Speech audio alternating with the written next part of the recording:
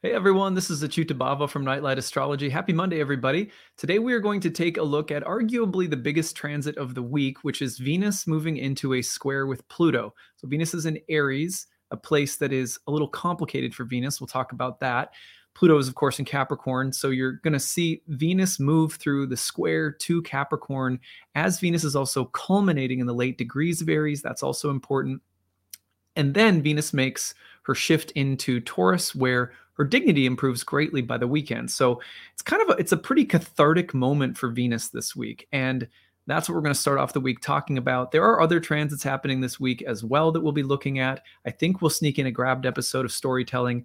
And probably later in the week, closer to the 27th, or maybe on the 27th, we will be looking at the horoscopes for Venus's square to Pluto as well. So I'll make sure to take those through the 12 signs and give you a sense of where that might be landing in your birth chart. All right, but before we dive in today, don't forget to like and subscribe, share your comments in the comment section. As you guys know, that helps the channel to grow. You can find transcripts of my daily talks on my website, where you can also learn about my new class, Ancient Astrology for the Modern Mystic, which new start date of June 12th. We pushed it back just 1 week due to some scheduling conflicts that came up. Surprise, surprise, Mercury retrograde. If you're already registered, don't worry about it. Orientation material is going out this week. So it's really great time to sign up. There's still time. You have all the way up until the start of class. However, your ability to use some of the savings is almost out. So I'll take you over to the website and show you what's up. Check it out on nightlightastrology.com. On June 12th, year 1 is starting. Also, year 2 and horary classes are starting. You can learn more about all of them on the website. Go to the first year course on nightlightastrology.com. Scroll down. You can learn all about it. It is a really comprehensive 1-year immersion into ancient astrology with an eye for how to apply this with other human beings and how to use astrology as a tool for spiritual growth and counseling. Also, this really deep, amazing predictive approach that ancient astrology gives us, being able to really read and dissect a chart and understand where the karma is, where those sort of karmic fault lines are in a person's life. What are they here to learn? What are you here to grow from? In what areas? It's a program that people take for the sake of personal growth. It's also something that people take because they decide they want to read for others. You'd be surprised at how many people take it for personal growth and then by the end realize I have a skill and I can actually help other people with this. It's pretty amazing. The class is 30 online webinars led on Sundays by myself between noon Eastern time and about 2:30 p.m. Eastern time. They're all 2 to 3 hours long. They're all recorded if you can't make them live on our class website. You can keep and download everything in the course. There's 12 guest lectures outside of those 30 classes, about 8 breakout study sessions in between major units within the class. You have lots of time to ask questions. We have a tutoring staff that is there in the group forum all year round. You can ask me questions at any point in time. There's always a very quick response time if you need help. There's lots of material built into the course to help you learn and grow as well. Lots of homework, quizzes, bonus material, and resources that we point you to if you want to learn more about what we're talking about in class. So you can really go as deeply with the material as you want. At the end of the class, you have 1 year after the end of the 1 year long class, so 2 years effectively, to take a certification exam if you want. It's optional. You can do it or not do it. I think it's good to test yourself, but some people are not into tests. That's fine. You will find an FAQ section if you have questions, but you can also email us info@nightlightastrology.com. Check out the early bird payment. You save $500 off. That is going to be gone the week class starts, so you have a couple of weeks left to take advantage of that. The 12-month payment plan, you can stretch out the tuition over 12 months if that works better for you. And we also have need-based tuition. Now, that is for people who, for whatever reason, your budget is such that you can't make the price point. Your budget is not going to, allow that flexibility. So we have an option for you. Apply, see if it might be something that works. We do still have some of those available. Try to make sure that nobody is ever priced out. So I am really excited to be looking at this transit this week, although I will tell you this is one of the transits that historically I have found to be a very challenging one, and so my knees are knocking a little bit. But I really try not to get fearful about transits. Like it is easier said than done if you know enough astrology and you know that it's not like everything's just roses all the time with these transits. But this transit is here. We can see Venus in the sign of Aries and starting within about 5 degrees right now as I'm making this to the square of Pluto. Now, as of Monday, the day this is being published, May 23rd, you'll be seeing Venus pull to within about 4 degrees. The engagement range for this transit is going to be more like May 24th to 28th. So Venus is squaring Pluto from Aries to Capricorn, May 24th through the 28th, if you're going to use that 3-degree range that ancient astrologers like to use called an engagement range.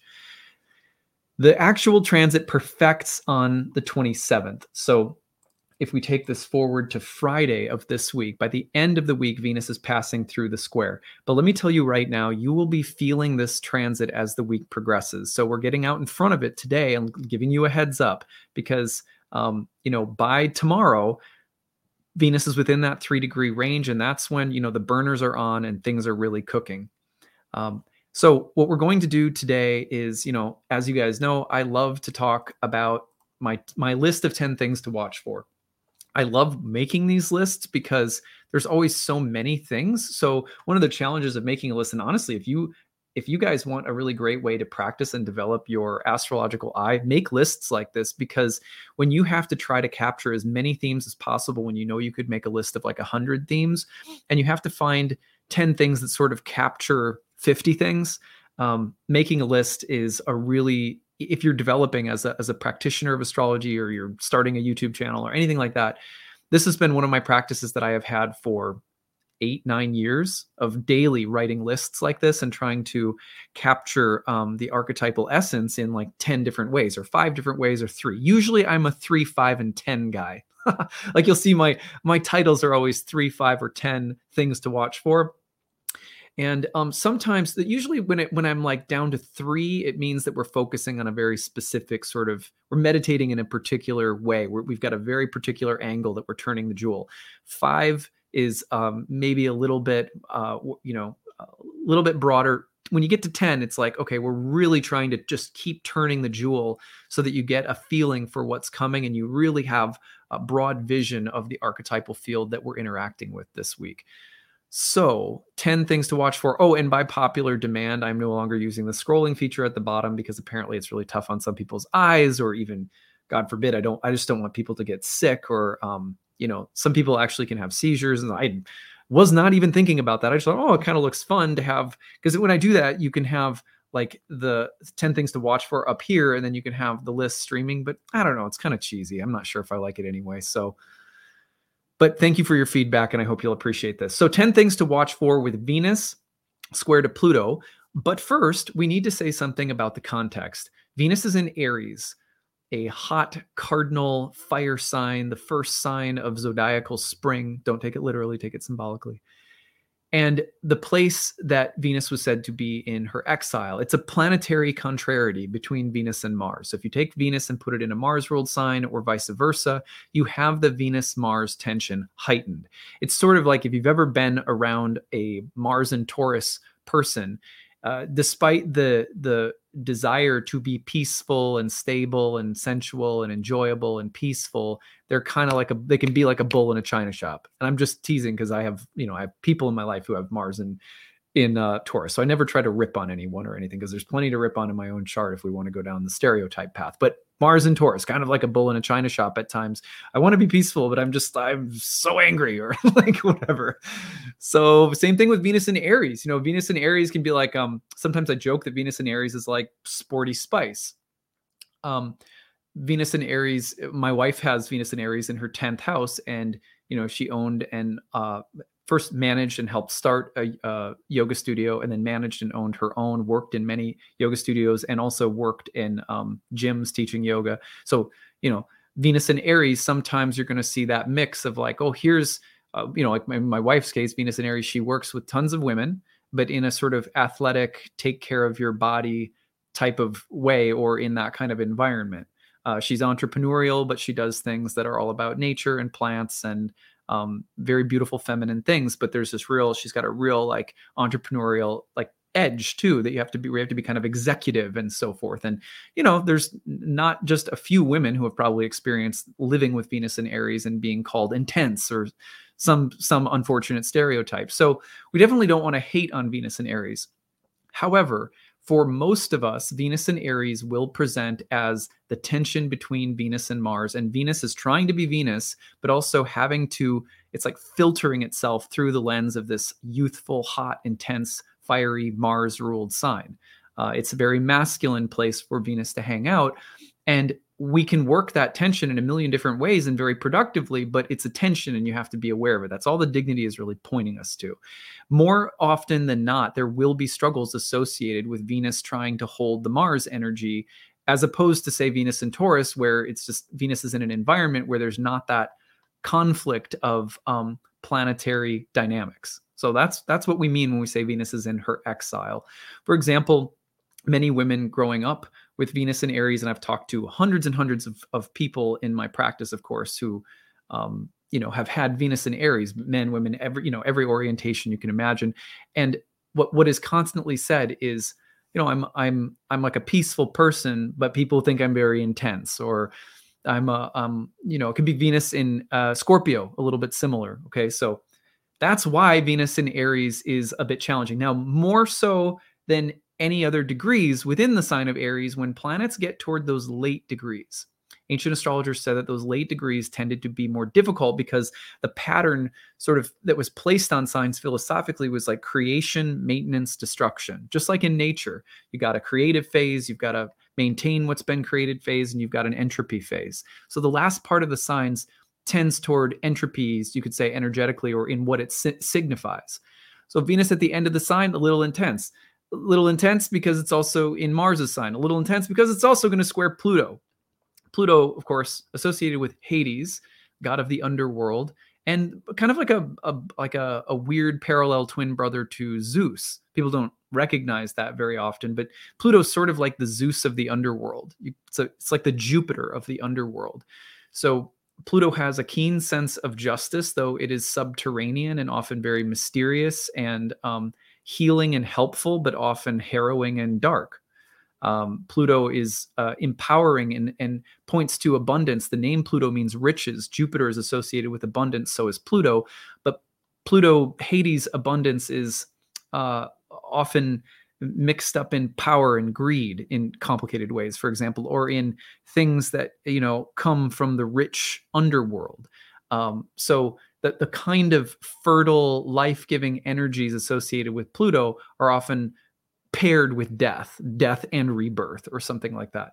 So it's a life-giving planet, but it's also one that tends to be complicated in the way that it delivers like abundance. It is associated with justice. The underworld in general is associated with justice, as in the allotment of the soul in death and rebirth. But it's a subterranean, mysterious place that's not like the civic social justice of being alive, but the justice of the underworld in the spiritual dimension, or something like that. So they're very interesting parallels between Zeus, Jupiter, and Pluto. But when you get Venus in the square with Pluto, that's going to intensify it very deeply, because Venus is culminating in a sign that's can be tense for Venus, and then you're adding in Pluto. So that's why this is sort of the transit of the week. It's very fast. It moves along very quickly. It perfects May 27th. By the 28th, it's moving into Taurus, where it's then in its own dignity, and you're going to see Venus sort of emerging from a harrowing dynamic this week into a much brighter space. So that's kind of nice. In the meantime, here are 10 things to watch for that really get to the archetypal heart of this transit, in my opinion. One, and I put this at the beginning because, it's kind of like the most dramatic and sort of fun one to talk about, even though it's really dark. Crimes of passion.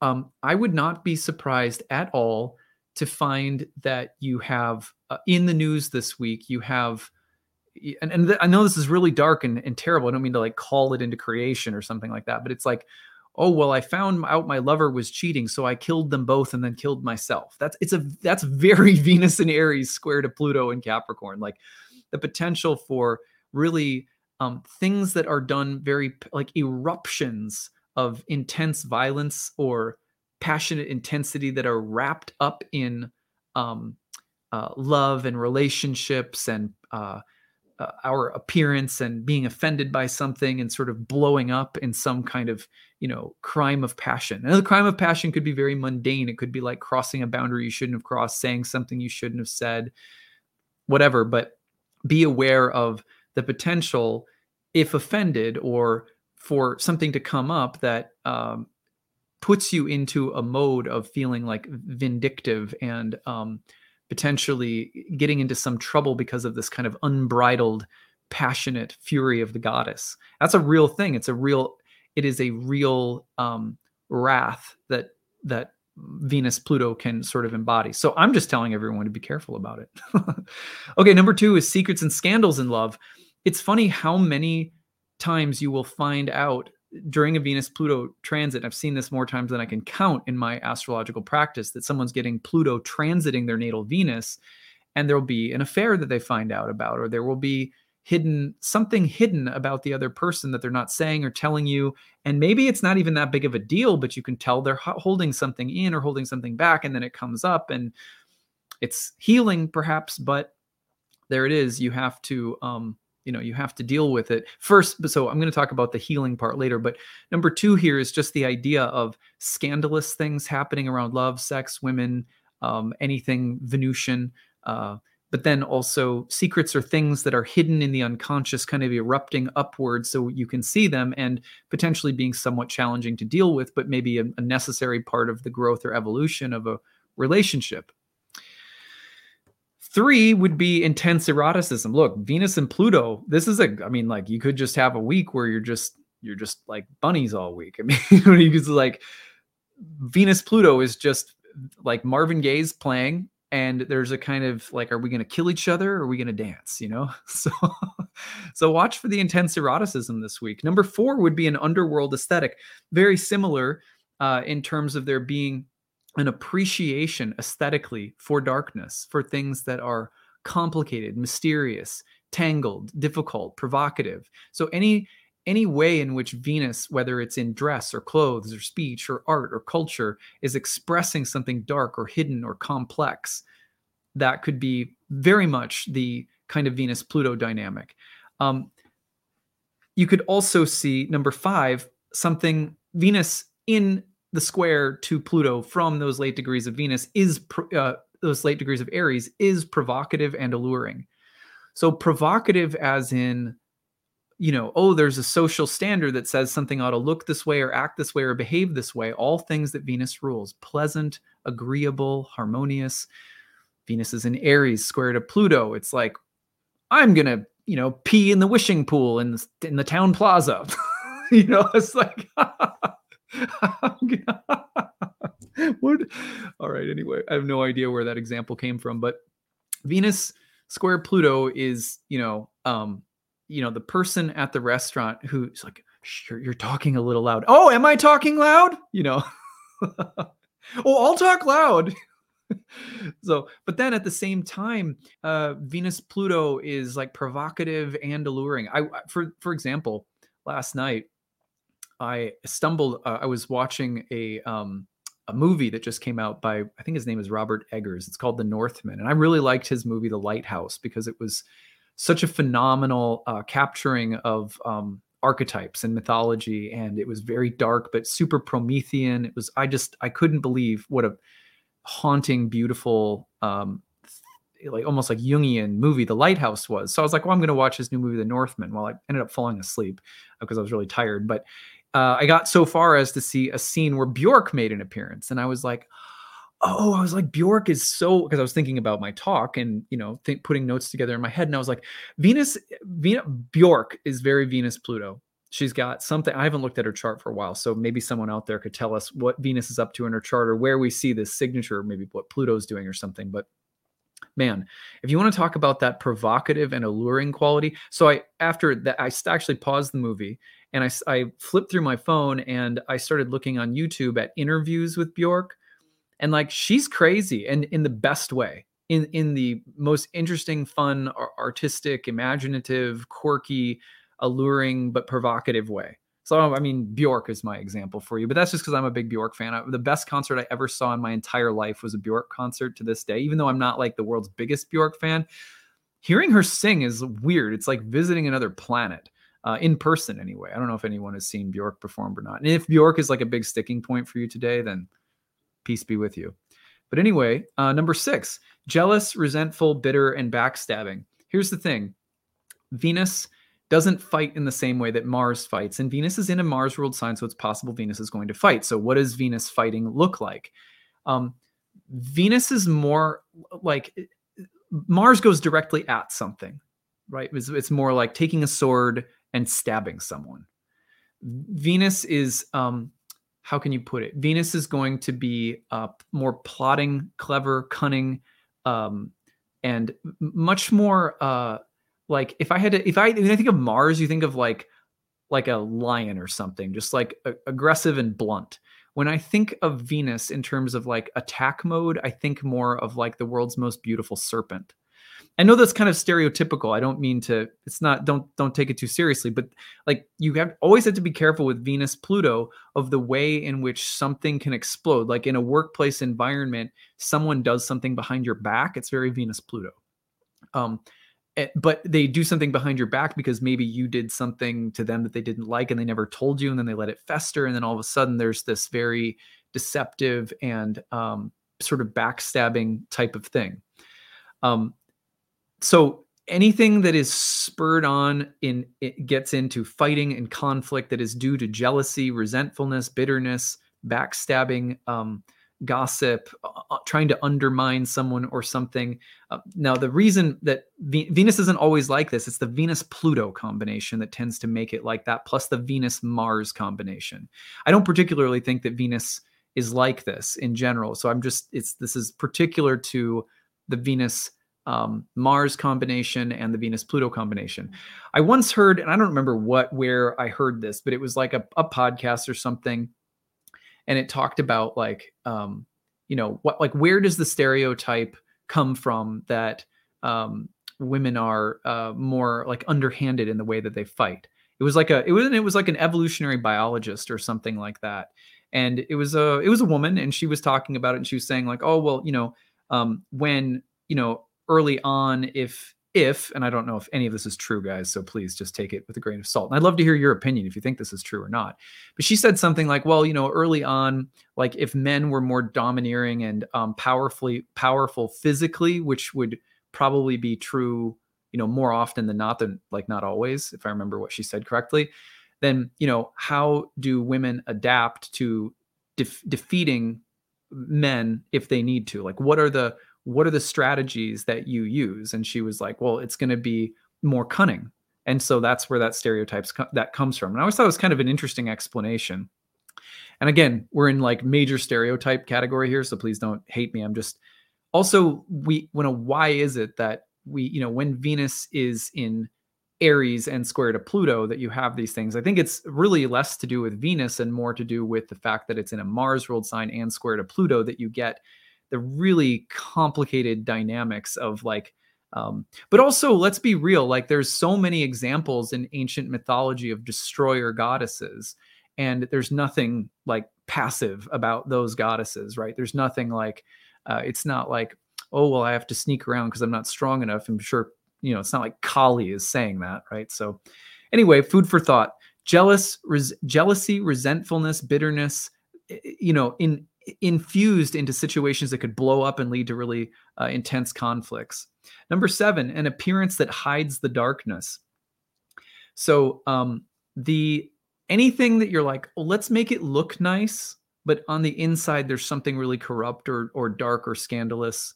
Venus Pluto will be, let's make it look, I always remember there was a comedian a long time ago that I used to listen to when I was in like college. His name was Dane Cook. I don't know if you guys remember him. He was popular for a minute a long time ago. I haven't listened to him in years, but I remember he had this joke where he was talking about how, in New York City, there were people like spray painting rusty buildings to make it look nice. And he was like, who do you think you're fooling? He was like, you paint rust whatever color you want, it's still rust. And anyway, the whole sequence was a lot funnier than I'm probably remembering. But anything where you're trying to make something look good, or You're trying to make sure that people all feel good about something, but on the inside, like, and then I think this is why, for example, a lot of people are really turned off by the media and politics and advertising, because it's all like, oh, well, that's just covering over greed, or that's just covering over some political agenda, or, so we have a nose for this stuff, but Venus Pluto tends to be the combination where you will often see, um, people trying to make something look good or look nice appearance wise or on some superficial level, despite it maybe being rotten to the core. That's something you always, and you have to watch for that in yourself too, because it can be such a gauge when you feel the pressure to make something look a certain way with this transit. And then you're like, wait a second, that's just not real. That's not who I am. That's not authentic, Anyway, number 8, healing, purging, cleansing around love and sexuality. So I've seen Pluto Venus transits when people transition, when people come out, when people are going through a period of time where they're working through sexual trauma. I've also seen Venus Pluto come up when people are, dealing with sexual violence or sexual assault. It can be a dark transit like that as well. But the upside of this transit is the potential is always there for there to be healing, purging, cleansing around love, around relationships, around sexuality. Sometimes it's a little heavy before it's lighter, but that is kind of one of the upsides of this transit, is it can be very healing and transformative in a very positive way. I think also about the themes and topics of women, violence, feminism, and power. There's a lot of debate going on in the United States right now around abortion laws and the right to have a choice, or what the government should or shouldn't be allowed to do or say about a woman's choice. So this debate is sort of raging as Venus is in Aries. It started really as Venus entered Aries. And that is a really appropriate symbolism for the sort of anger and activism that you see, as well as the nature of the debates and political gamesmanship that's going on all around a Venusian topic. Could that all come to a head somehow? I think that's possible. I am not the person really, as a straight white man sitting here to be like, acting like I know a lot about these subjects, but I can tell you that they will come up, that these are the kinds of topics that will arise, because I've seen it enough to believe that it's true. But I defer to all of you who have, more experience and expertise in these matters than I do, to spot it and name it and identify and work with the archetype. And maybe in the comments section also, show us what you're seeing this week or how you're experiencing it in particular. I'm much more aware of these things now, and I feel like I'm much more curious, and I ask a lot more questions of my wife, for example, raising 2 girls, right? That's been like, wow, this is like really eye-opening. For me, it's been one of the most acute times in my life where I've realized, all that I don't know. It's like you don't know what you don't know kind of thing. And raising 2 girls, I'm asking so many more questions and learning so much more about my wife, about what it's like to live in and with a woman's body and perspective. And it's been, I thankfully have just a really enlightened wife too. So anyway, these topics can come up in really dynamic ways, and watch for them. Watch for the women in your life who are trying to speak and say something, or the sisters in your life who are trying to speak or say something. Watch for your friends who are going through a sexual, a reorientation of their sexual identity, or a deepening of their sexual lives or sexual healing, or who are going through something that's challenging, and be there for them this week, because this is the week where, sometimes the heat gets turned way up again on the burner, and people are really going through something alchemically around, who they are and trying to get clear or feel safe around their sexual nature. So it's just something to be aware of. I would say, for example, that when this transit comes through, like, I guarantee you this week, my client practice for probably the next week or so, I will have people coming in and talking about, choices they have to make around relationships, love, sexual identity, choices they have to make about being a mom and how much to work versus how much to be identified as a mother or pursue their own dreams. I will see people coming in and talking about, troubles with a domineering person in a relationship or something like that. So, it's a good week to also get ready to hold space for people around you who might be going through something that's kind of intense.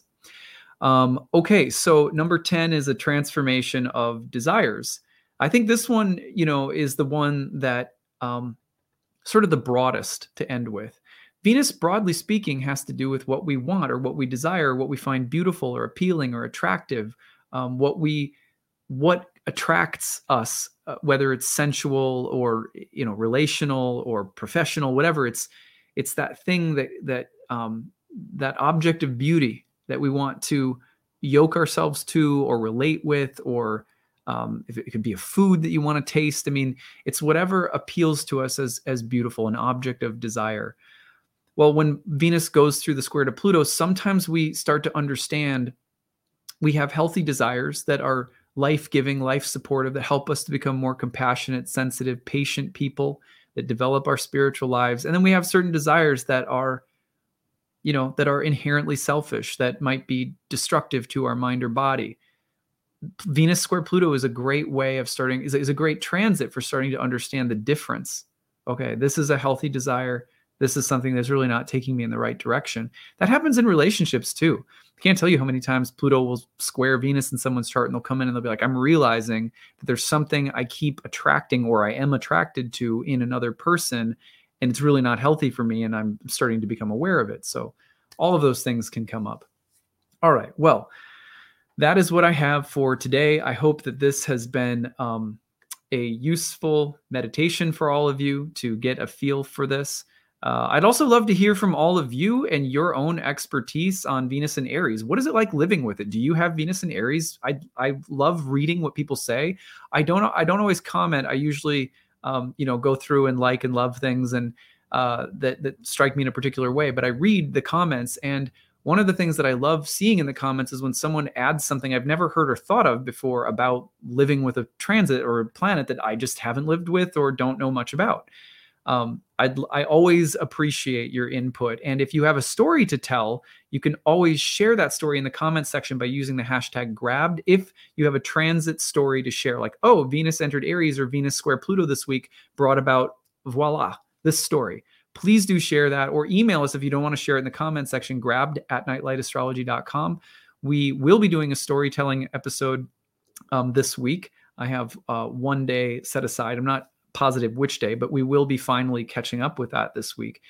So it'll be good to read what you guys have to say about this transit as well. Don't forget the new class, Ancient Astrology for the Modern Mystic, starts on June 12th. That is coming up very soon. Year 2 and horary classes also start June 11th and 12th. You can learn more about those classes on my website, nightlightastrology.com.